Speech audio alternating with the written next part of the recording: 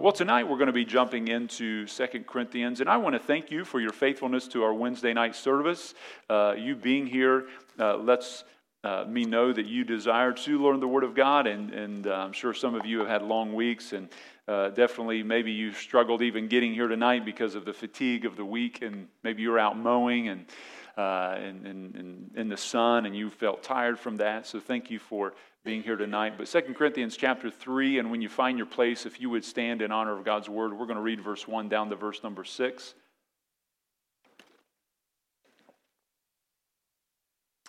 2 Corinthians chapter 3, verse 1 through 6. The Bible says, "Do we begin again to commend ourselves, or need we, as some other epistles of commendation to you, or letters of commendation from you? Ye are our epistle written in our hearts, known and read of all men. For as much as ye are manifestly declared to be the epistle of Christ, ministered by us, written not with ink, but with the Spirit of the living God, not in tables of stone, but in fleshly tables of the heart. And such trust have we through Christ to Godward." If you read verse 5 with me, "Not that we are sufficient of ourselves to think anything as of ourselves, but our sufficiency is of God." Verse 6, he goes on and says, "Who also hath made us able ministers of the New Testament, not of the letter, but of the Spirit. For the letter killeth, but the Spirit giveth life." Father, your word is again a joy. It's a blessing beyond measure. And we are so thankful to stand in honor of your word. And now we pray that your word would be engrafted into our hearts. Write your word upon our hearts, God. May it be engraved in us. And may we leave here today with joy and gladness, seeking to obey the Word of God, which not only has brought us salvation, but also works in us in sanctification. And increase our faith as we hear your word tonight. And let us leave here tonight also with a passion to share the gospel of Jesus Christ with the world that is lost and dying and going to hell. And God, we pray that your blessing would be upon now, as many have had long weeks, and I pray our attention would be focused upon you. Give us joy in Christ. And may anyone tonight in our service here, or our kids or adult services, or our teen services, if anyone doesn't know Christ, that today would be the day of salvation for them. We ask it in Christ's name. And God's people said, "Amen." You may be seated. Well, as we've seen, 2 Corinthians is the most personal letter that Paul ever penned. It's very, very intimate to his heart as he is pouring his words out on the pages of 2 Corinthians. It's actually the fourth letter that he wrote to the church there at Corinth. The first letter he wrote to them is not inspired. We have 1 Corinthians, which is actually the second letter he wrote to them, and then the third letter he wrote to them, which was referred to in the Bible as a severe letter.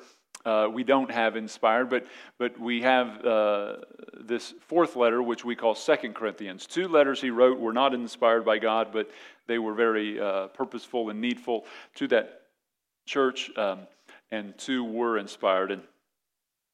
And I spent over a year preaching through 1 Corinthians, and after that it took me a couple years to get back to 2 Corinthians because you felt like you were slinging mud all over the place all the time. I mean, it's just a church with a lot of messes, and maybe God's grace kept us from having all four letters because he knew the church would be fatigued to go through all four, and maybe he was gracious to the church at Corinth and didn't want to list all their issues. They're like, 1 Corinthians was enough, we don't need any more. So, but 2 Corinthians is a wonderful portrait of a pastor's heart and a desire that he had for this body of believers. Now, whenever you have the truth being declared, you will always have those who will promote something that is not the truth. The genuine always creates counterfeits. History records great works of art that have always had forgeries and people who've been conned into taking what is not authentic. Name brands always have spin-offs trying to claim it is authentic. Some crafty con artists will deceive the undiscerning buyer. Paul closes chapter 2 out with a warning against those who he refers to as ones who would corrupt the Word of God. And the word corrupt there in chapter 2, verse 17, he says, "For we are not as many which corrupt the Word of God. comes from a word that also can mean like a huckster, somebody who is a street hawker who cleverly deceives unwary buyers into purchasing a cheap imitation of the real thing. And he's referring to the false teachers who were doing that. They were giving you something that's not genuine. It's not authentic. It's not the true gospel. It's not the true word of God. And later in 2 Corinthians chapter 11, Paul speaks to the depth of this deception, the power of it. And you need to know that deception is very powerful. 2 Corinthians 11, verse 13, Paul says, "For such are false apostles, deceitful workers, transforming themselves into the apostles of Christ." That is so interesting because you would think that people that were false would not want to look like the true, like the enemies of the gospel would seek to look less like Christ, and they would seek to move away, but they're actually false and they try to mimic him. Again, Acts chapter 16, a demon-possessed girl says of Paul, "These are they of the one true God who show unto us the way of salvation." In Mark's gospel, when Jesus first preached in the synagogue, Mark records how a synagogue guy stands up, demon-possessed, says, "I know who you are, thou Holy One of God." And you would think that they would try to say, "Oh, you're a devil," but instead he calls Jesus the Holy One of God. He describes him accurately. And so you can have people that are not saved proclaiming things that saved people say. And it becomes a very strong distortion of the truth when you have such. 2 Timothy 3:13, Paul had warned, "Evil men and seducers shall wax worse and worse, deceiving and being deceived," as we mentioned this last Lord's Day. And in these times, one of the biggest struggles they had, it wasn't with the Romans, it wasn't with the Greeks, it was with the Jews, and it was a group called the Judaizers. The Judaizers were people who believed that salvation was through Christ, but also through maintaining the law, through keeping certain requirements. You had to be circumcised, they believed, in order to be saved. Now, Old Testament circumcision was replaced with New Testament baptism. You need to understand that. Old Testament circumcision was a mark and a sign of a covenant between that person and God. And New Testament baptism becomes the mark of your covenant and faith in the Lord Jesus Christ. And there are churches today that will tell you that in order to be saved, you have to be baptized. It's the same thing. It's what the Judaizers did. It's a false gospel. In Galatians 5, Paul says to them, he says, if you believe Christ plus anything else, he says Christ profits you nothing. And it's essential to understand that reality. And this happened at the church at Galatia. In Galatians chapter 1, verse 6, Paul writes after he gives his opening commendation to them, he says, "I marvel that you are so soon removed from him that hath called you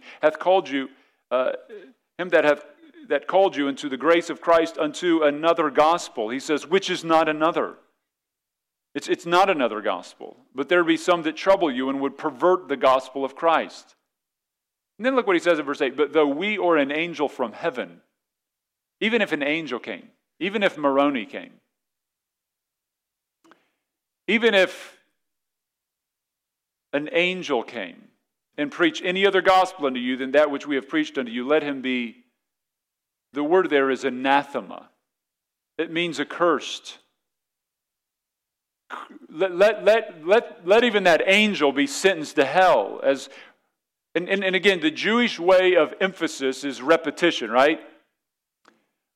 Holy, holy, holy is the Lord God, the trihagion, the thrice declaration of God's immutable attribute of holiness. And it's a repetition. And so Paul repeats this here. "As we said before, so say we now again, if any man preach any other gospel unto you than that which ye have received, let him be accursed," or anathema. So there is a false gospel that was penetrating the early churches. I'm just telling you, if you were in those early churches, you would have looked at the false teachers and been like, how are they false teachers? How are these guys? I mean, they seem so genuine. They seem so zealous. They seem so real. I mean, these guys are so passionate. They're going from city to city. They are so serious. But here in 2 Corinthians, the false teachers have come against Paul, and they are claiming Paul is in fact the false one. It seems amazing, doesn't it, that they can think of Paul being messed up? Like, come on now, this is the Apostle Paul. Like, I mean, you could probably be lost and figure out he's a true guy. I mean, like, how do they get that? It just lets you know how strong Satan, who is the master deceiver, can be.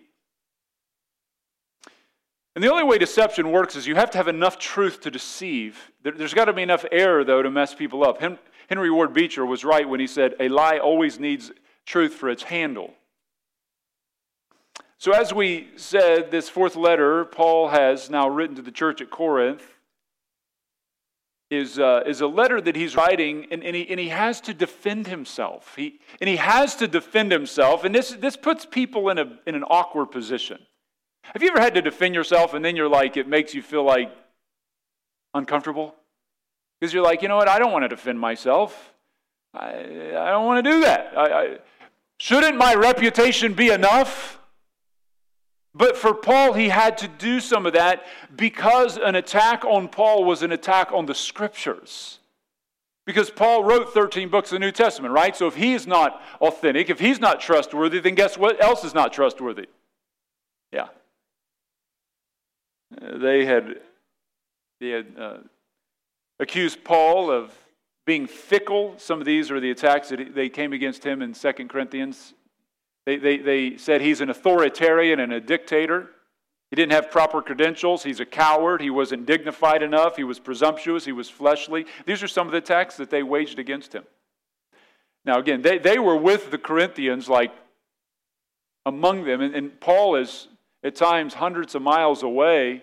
He can't just send an email. He can't just send a text. He can't send a phone call. He can't zoom in. I mean, he's just getting land blasted over there by these false teachers, and it's just a difficult thing. And you know, questioning someone, throwing questions and accusations can be very disruptive of someone's character. Somebody says, I think I saw your son or daughter at and it's some place they weren't supposed to be. I think they, and it's like, well, are my kids lying to me? Or is my spouse being dishonest here? Or is this, so all it takes is like a little question to throw you into a tailspin for a day until you figure out what's going on, right? And these accusations, Paul wasn't able to be there to answer, so he's got to write them letter after letter after letter because the assaults were so many. So here in chapter 3, he lays out 5 marks of a faithful minister versus those who were attacking him. And it's really the hucksters versus the sincere, the false versus the true. And so let's look at these 5 tonight as Paul sadly has to defend himself. And the first thing we find are faithful ministers have a godly reputation. A godly reputation. Time and truth hold hands, don't they? Whatever a person is always gets revealed over time. I mean, you wait long enough and it'll come to light. That is why it is essential, I believe, for pastors to have a longer than shorter tenure at a church. Again, God can move a pastor and send him to a mission field or another church, and that can happen, but it needs to be that the Lord would do that. And but the congregation needs to see a pastor go through challenging situations. They need to see, how does that man handle that? Is he real? I can tell you, you could be a weak person and go in and preach a strong message, and then go out and not live it. But when you're there all the time and you're there and the years go on, then that begins to lay down a pattern, and you can begin to read their life with time. John 10, verse 11, Jesus said, I'm the good shepherd. The good shepherd gives his life for the sheep, but he that's a hireling and not the shepherd, whose own sheep the sheep are not, seeth the wolf coming. And guess what the hireling does? He leaves the sheep. You know why he leaves? So you don't want to go through the hardships. Get a little heavy around here. It's getting a little difficult around here. Things aren't going the way I like. People are getting frustrating. I've heard some horror stories from pastors. You know, when I came to start Xenia 13 years ago, I had people say, why don't you just take a church over? And I said, well, because I don't want to inherit the problems of other pastors. If I'm going to make problems, I'm going to deal with my own problems, right? Yeah. I don't want to clean up their mess. That's like some things I could say, but I won't. But verse 13, he says, the hireling fleeth because he is a hireling and careth not for the sheep. And so Jesus over and over says that's what they do. And maybe you were in a church where that's happened, where things got kind of difficult, and that pastor came for 3 to 5 years, and they moved. You know, the average tenure of a pastor is 3 to 5 years. They just keep moving. And sometimes they leave, and there's nobody there left. I'm always amazed by that. So you're going to tell me God moved you to take that bigger, more successful church, to leave behind that church, and you don't even have a pastor left behind? Well, that sounds like a godly thing to do, doesn't it? You imagine if I went and took a church somewhere else, and Lighthouse was left without a pastor? I was like, well, good luck, Lighthouse, but I know the Lord's called me over to Sandy Beach